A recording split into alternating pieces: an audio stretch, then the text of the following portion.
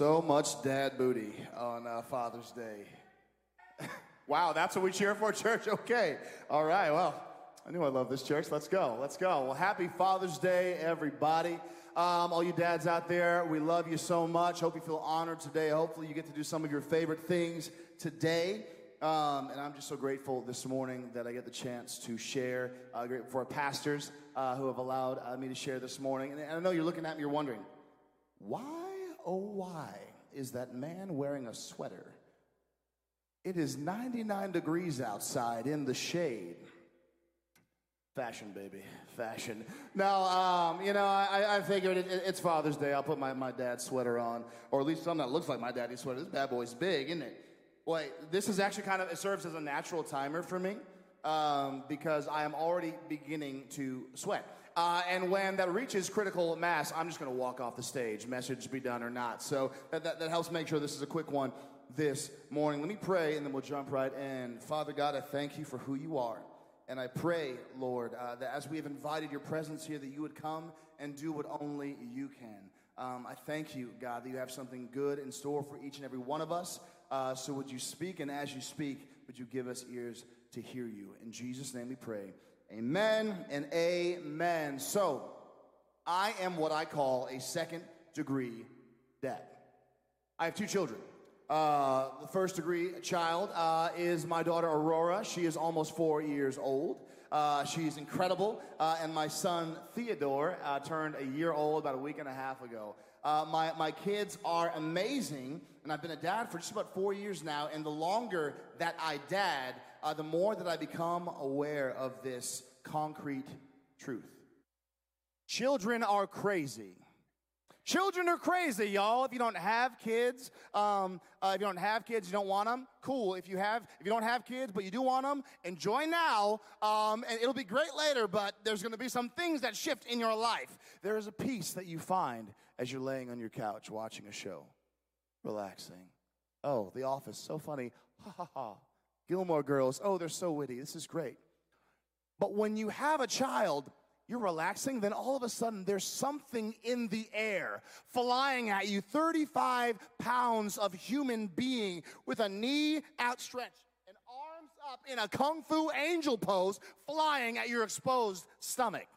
And listen, when the dad bod is real, you can't take but so many of those shots. Children are crazy. I tell you what, my kids are wild, and I love it. My son Theo, man, I don't know why. I don't know what it is about my genetics, but my children eat like they're making up for lost time. And so my son Theo, he was eating the other day. We were at the dinner table. I was looking at my phone, and I think he must have cleared off all of his food, eaten everything. And I'm looking down, I hear the sound. I'm like, what is that? Look at him. He's locked in his child seat as he's eating his food. He's got the tray in front of him. He is trying to bust through that thing, going, reaching for a bowl of guacamole. I'm like, dear God, what have we unleashed upon the world? I don't know that we're ready for more of this. But it's not just that they're crazy, but they draw out the crazy in you. You think you're a normal, reasonable human being, and then you have kids, and you find out, no, you're messed up like everybody else. I remember just the other night, I was trying to put my daughter down to sleep, going through our bedtime routine, got her down, went downstairs, and like, that's the moment that you aim for in the day when you have kids. When they're sleeping, then it's like, oh, I can do whatever I want to. I can watch a show. I can go out in the garage. I can do whatever I want. But I'm sitting there thinking about what will I do at this time and space. And then you hear it. Little child feet upstairs. She broke out. So I'm like, okay, we're not doing this tonight. It's already late. We got to get ready for the next thing in the morning. Rory Grace, by the time I get upstairs, you had better be in your bed, or there will be consequences, I say. I go upstairs, she's in her bed, and we have this conversation. By the end of the conversation, I'm holding a baby doll by the foot. I'm like, child, if you don't stay in this bed, I will take this baby doll. She's like, no, not my baby doll. Yes, I will take this baby doll, and you know what? I'll take that one, and this one. I'll take all the baby dolls. And then you have a moment of clarity as you leave the room. I'm a horrible human being right now. I am terrorizing my child. But, in all fairness, it's their fault. They drew this out of me. I was reading the words of Jesus this week, and there was a verse or two where Jesus is actually talking about children, and it made me aware that his perspective on children is radically different than my current one. I was reading these verses, and it kind of awakened me to something that I think might speak to all of us and where we are with our walk with God today. It's Mark chapter 10, 13 through 15. It says, one day, some parents brought their children to Jesus so he could touch and bless them. But the disciples scolded the parents for bothering him.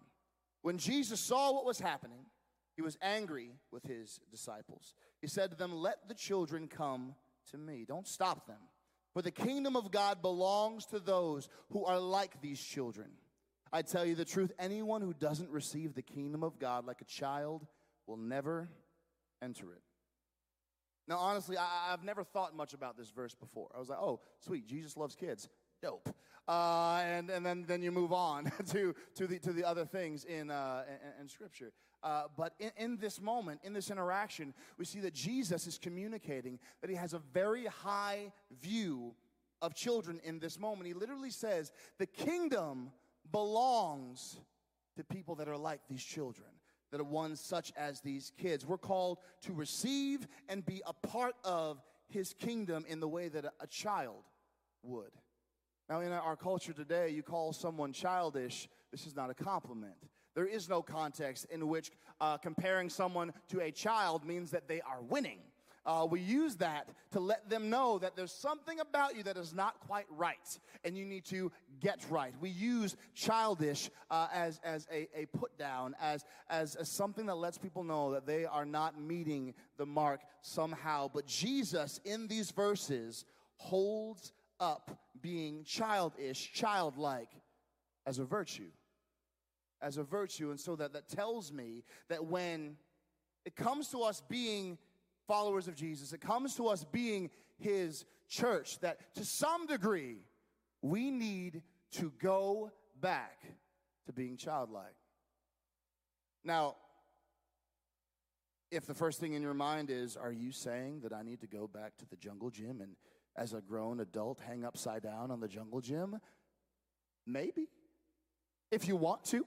But I don't think that's what Jesus is saying. Am I saying you need to bust out the sidewalk chalk and line up some squares and do some hopscotch? That would be entertaining for the rest of us. But you don't need to do that. I think what Jesus is saying is there's something about how children are that speaks to how we need to be in our day-to-day and the way that we follow him. And so as I was thinking about this and chewing over it, there are three things that children do that they're quick to do, that I think we also need to be quick to do. The first one, children are quick to make friends.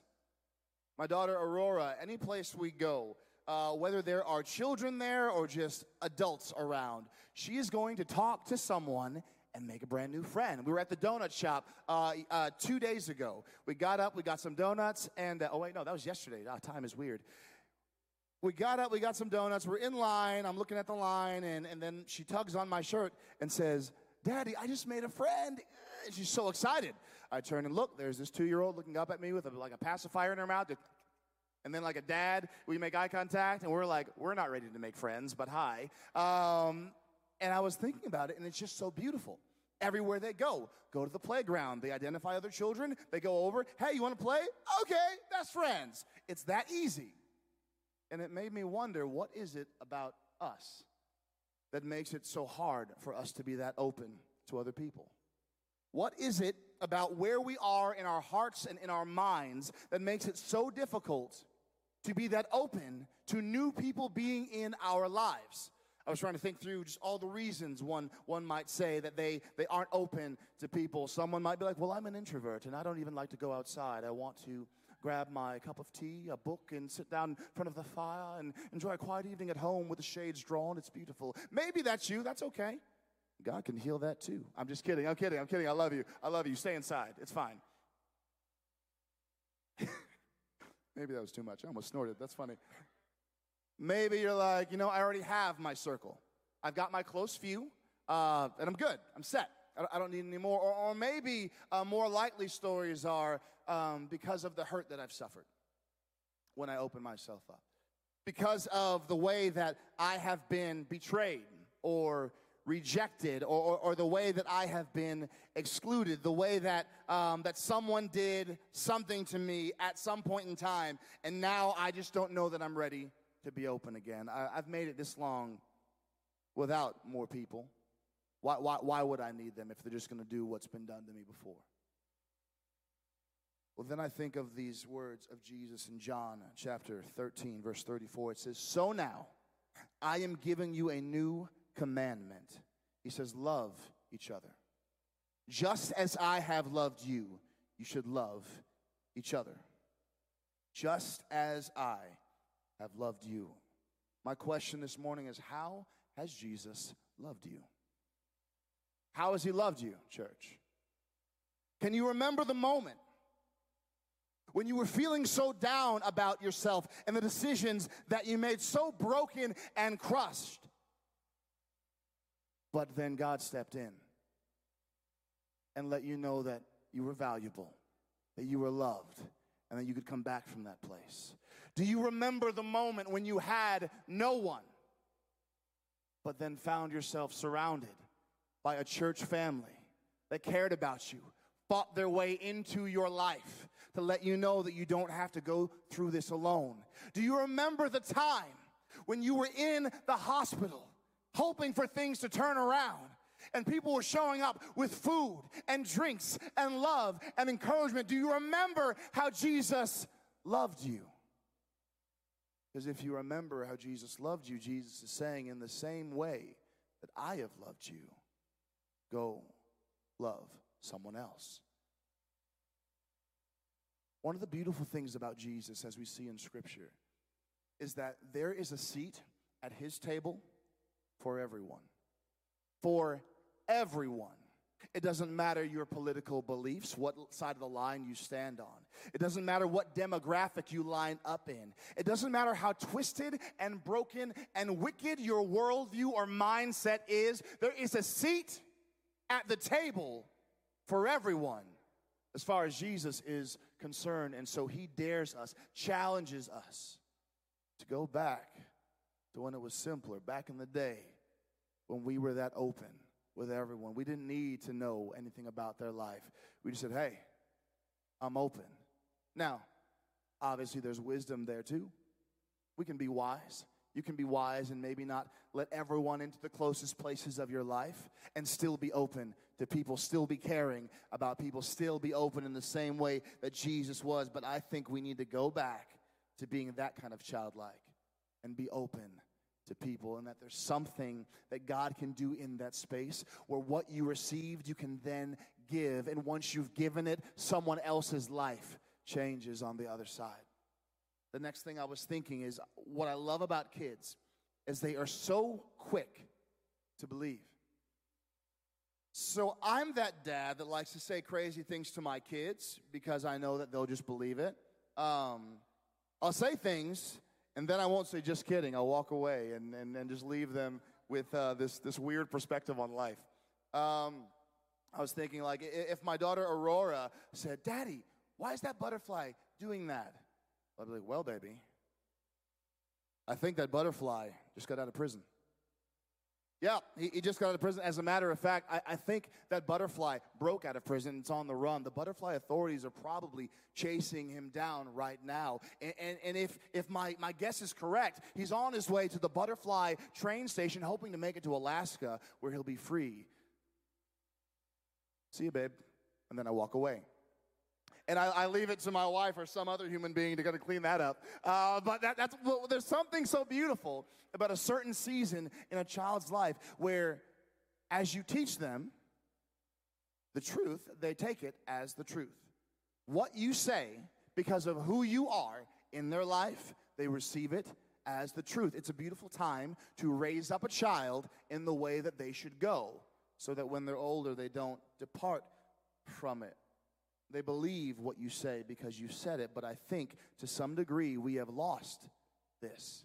to some degree, we've actually gotten slower to believe, slower to faith, slower to trust God at His word.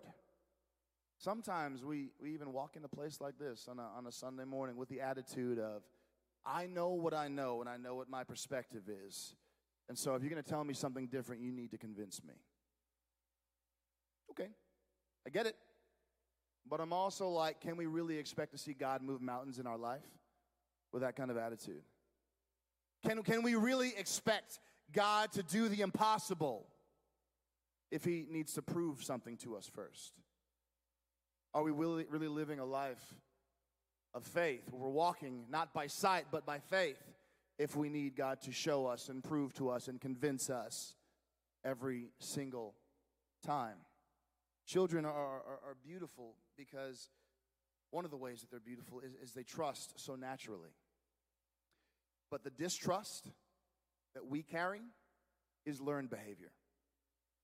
Skepticism is, in fact, learned behavior. That's not just how you are. That's not just who you are. So I know some people that wear it as a badge, their cynicism, their skepticism, as though this is the way that I was made. No. This is the way that you were shaped. And this way that you are shaped is stopping you from being everything that you were called to be. You know, when I was young, so this is Father's Day, and my father right now is standing in the presence of Jesus. And I have so many fun memories of my dad, but one of my favorite memories, this one always sticks with me. I remember lived in Rhode Island. I'm riding down the street on my bike, going to my friend Chip's house. Who names their kid Chip? I don't know. If your name's Chip, I love you, and I'm sorry. Going down the street, going to Chip's house, and I'm riding, and I stop in front of this group of guys who are kind of like owning the sidewalk. And as I'm looking at the guys, I'm realizing that the one in the middle is this boy that has a reputation, a very bad reputation. It was known that you wanted to stay away from him because he was known to do things, he was known to be about things that you did not want any part of. And I actually don't remember what was said in the interaction, but I do know that my bike was on the ground and I ran home crying for my dad. I remember coming home, telling my dad what had happened. He grabbed a baseball bat and said, let's go for a walk. And we went walking down the street. I'm like, man, this is crazy. Now, we didn't find those boys that day. There was no reason for my dad to threaten anybody or use the baseball bat and probably go to jail. But we got my bike back, went home, but it always stuck with me. I remember the feeling of the walk. I remember looking at my dad, and I am today taller than he ever was, but looking up at him, he was a mountain. He was strength, protection, peace. I was filled with so much confidence just by being by his side. I was filled with so much security just by being by his side. And I think about this story, and I think about you knowing that some of you on Monday or after church today are walking into a fight. And you are walking in by yourself because your cynicism or your skepticism has stopped you from believing what the Word of God says about your life. Some of you are so caught up in your own minds and your own way of doing this that you can't even walk into the fight ready. You're not walking in with peace. You're not walking in with confidence. You're just walking in hoping it's going to work out all right. But then I come across verses like Exodus 14:14 that says, the Lord himself will fight for you. Just stay calm. Don't you know that God goes before you into the battle? Don't you know that he is strong and he is on your side? Don't you know that our God is able to save and deliver and to heal and restore and turn around any situation you might find yourself in? But if you don't believe him, then what can he do in your life? What can he do? We should be the people that speak the word of God over our lives, that we believe it because he said it. That's our starting place. That's our beginning point. You're heading into a battle on Monday, a conversation at your job that could decide the future of your career and your family. You don't know how that's going to work out. But if you start with God, I thank you that you're on my side. Your word says it. I don't feel it, but I believe it because you said it's true. I'm going to go in tomorrow. I don't know what's coming, but God, I know it's going to work out all right. Because you said you'll fight my battles for me. There's a confidence, a strength that you get filled with that is not from you, but it is straight from heaven. And that's what you need for the battle. Come on, we've got to go back to believing like we once did. We've got to go back to believing like a child. Last one. Children, depending upon the age, are very quick to forgive. My oldest, Rory, she's built like an athlete for no good reason. She just got muscles on muscles, and I'm like, where'd they come from? And she got like almost a little six-pack. I'm like, that's weird. It shouldn't be happening. You don't do anything. You just like eat and run around, and she's just fit. She's fit. It's incredible. And paired with that, very accident-prone. Like my child will be walking from point A to point B, take a few steps, and the whole room catches on fire. It's like, what happened? I walk in, everything's upside down. How'd the fridge tip over? Like, why? That's what happens to her, and it's hilarious and expensive. No, not really. She's fine. But she gets hurt, and I swoop in, and I pick her up, and like, baby, you okay? You need me to kiss the boo-boo? And then she says, I'm okay, Daddy. And she's fine. She's good. But the worst moments, the worst times are when it's my fault. I wasn't looking, and I accidentally bump her, and she does a backflip somehow and hurts her knee or something. Or something is my fault. There's no worse moment as a parent when your child locks eyes with you, betrayed. Daddy, what have you done? It's the worst, and the tears well up, and your heart is breaking. I'm sorry, baby. I'm so sorry. You apologize. You hold them, and then I say to her when it happens, like, do you forgive Daddy? She's like, yes, I forgive you. Okay. Do you want to go play? Yeah. And it's over. It's over. It's done. Thing of the past. But how many of us adults are walking around still affected by hurt and pain decades old? How many of us are making life decisions, that we're making relationship decisions based on a wound we received 20 years ago, 15 years ago? Some people maybe in this room aren't even talking to family members because of what they said however many years ago, what they did. Unforgiveness is a killer. It's a killer. But I you know what? Now I'll say this. I'm not approaching that lightly. Your situation, I won't ever approach it lightly. I don't know what you've been through. I don't know how deep that cut was. I don't know what they said. I don't know how they said it and what that meant to you in the moment. I don't know that, but I do know what Jesus says. I do know what the Word of God says. Ephesians chapter 4, 31 through 32. Get rid of all bitterness, rage, anger, harsh words, and slander, as well as all types of evil behavior. Instead, be kind to each other, tender-hearted, forgiving one another, just as God, through Christ, has forgiven you. God is not telling you to forgive because he doesn't see your pain, doesn't see how bad it hurt you, or how rough that was for you. He is telling you and I to forgive, one, first, because he's already forgiven you for what you've done. But he's saying it as well because he knows that the forgiving life is a better life. So, Courtney and I, we travel pretty often. Actually, in like a week or so, we're going to be flying out to Virginia to see her family. And I'm actually mentally preparing myself for the moment that we walk through the airport. You have children, and you've multiplied more members of the human race. But when you do that, you also multiply your luggage by an exponential amount.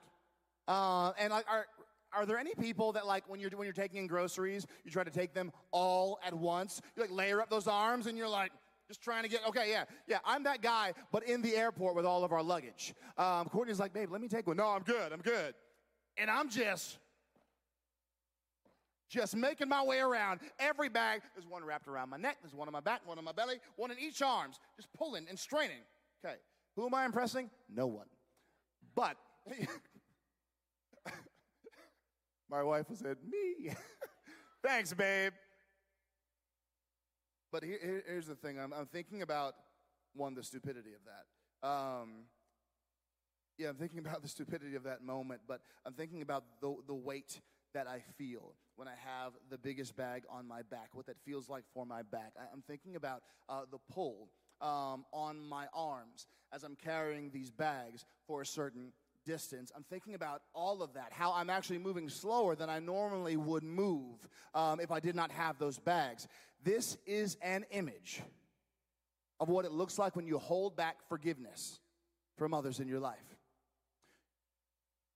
I don't know if kids still say this anymore, but when I was a kid, the thing, like, if someone says something bad to you, the thing to say was, well, I'm rubber and you're glue. Whatever you say, it bounces off to me and it sticks back to you. That was the thing. That's exactly how I sounded, too, as a child. When you hold back forgiveness from someone, you're not actually doing them the damage you think you're doing. You are adding weight to your life. The more weight you add to your life, the less able you are to move quickly when you need to move quickly. The less able that you are to carry the things that you need to carry in life, because you're already laden down with all of this weight. Unforgiveness is a killer. It slows you down. And I believe we need to go back and relearn what it was like to be quick to forgive. Because I'm like, man, we're the church of Jesus, right? Jesus is known to be incredibly forgiving, but is his church known for that? No, we are not. We're not. Man, what if we were? What if we were the people that were so difficult to offend? What if we were the people that so quickly forgave that it just blew people's minds?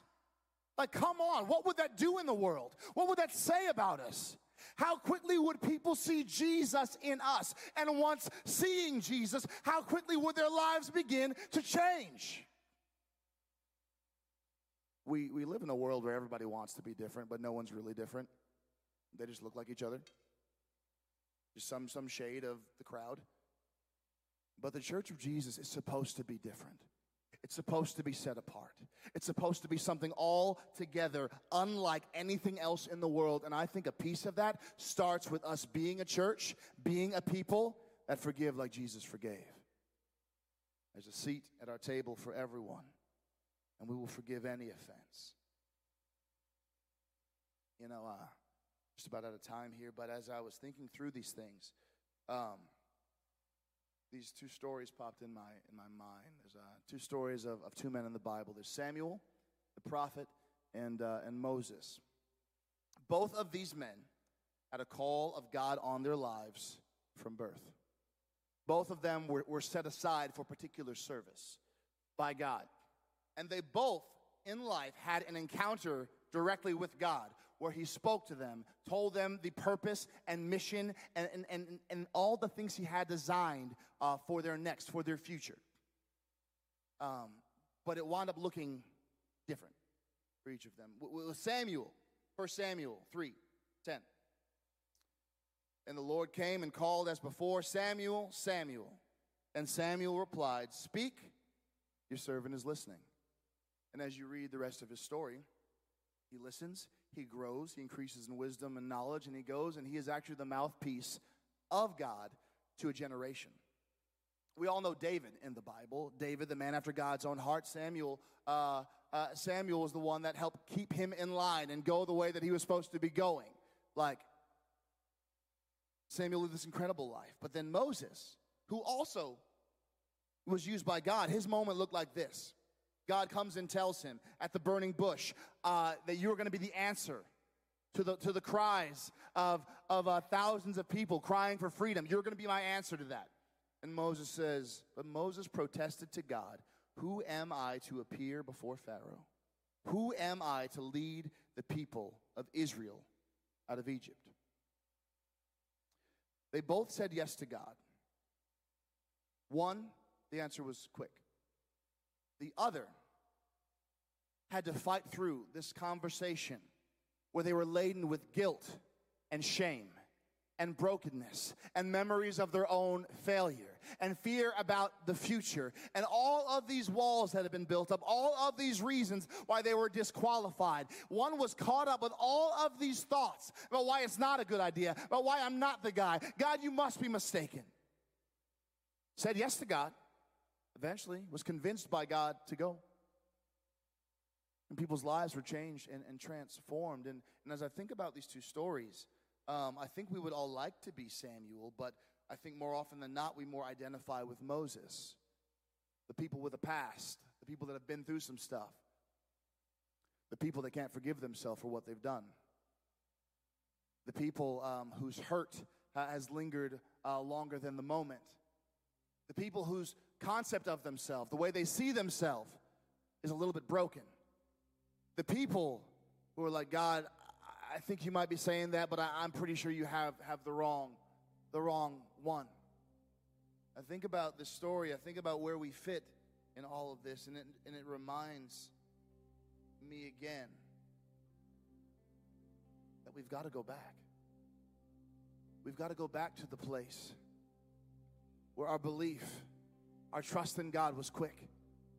We've got to go back to a place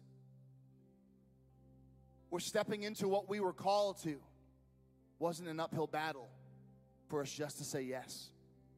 We've got to go back to a place, and I'm thinking about us, church. I'm thinking about us in this room, joining online. All the people who are convinced that you can't go back.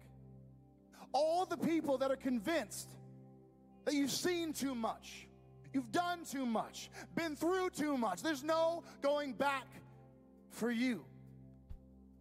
And to that, I share this verse. Ephesians 3:20. Some of you know it already. Now all glory to God, who is able, through his mighty power at work within us, to accomplish infinitely more than we might ask or think. You're broken. You've been a disappointment. You've never been able to turn it around. He is able. You've been holding back forgiveness from people for so long. You can't even imagine life any other way. He is able. Your brokenness colors everything that you see, every relationship you have. You can't quite trust them because of what you've been through before, and you don't even know how to hope for anything different. Our God is able. He is able to do what you can't do. He is able to make you brand new. He is able to take you back to where you started, to make you new again, to transform you, and then to work through your life so that people would look at you and see Jesus. People would look at you and find hope. People would look at you, get on their knees and say, God, do it in me as well. Church, would you stand on your feet this morning?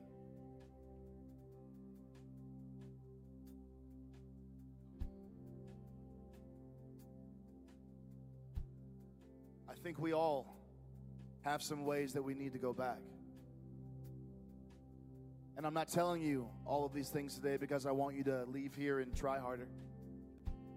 I'm not telling you these things today because I want you to walk out of these doors and come up with a plan and execute your plan. I'm telling you this because I believe that as you go to the feet of Jesus, lay your life down before him, lay your thought processes, lay those wounds that haven't healed yet, lay your hurts, your pains, whatever it is, when you lay it down at the feet of Jesus, his grace is sufficient for you. His power works best in your weakness. And he can turn any situation around, any moment around, any pain around, any hurt, any wound, any lie that you have believed for way too long. He can turn it around. God is faithful. He is that good. And will you bow your heads with me for a moment? I know that in this place, there may be some who have never put their hope in Jesus. Maybe you're under the sound of my voice and all of this is foreign to you. You've never trusted God before.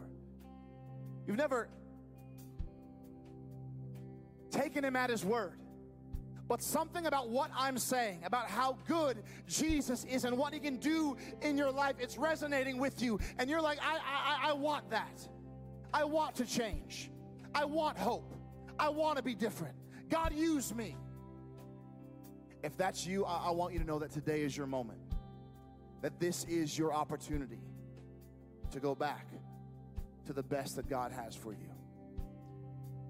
And maybe you've been in church for a while. Maybe you've been in this space for a bit. You love Jesus, but you're burdened with heaviness and brokenness.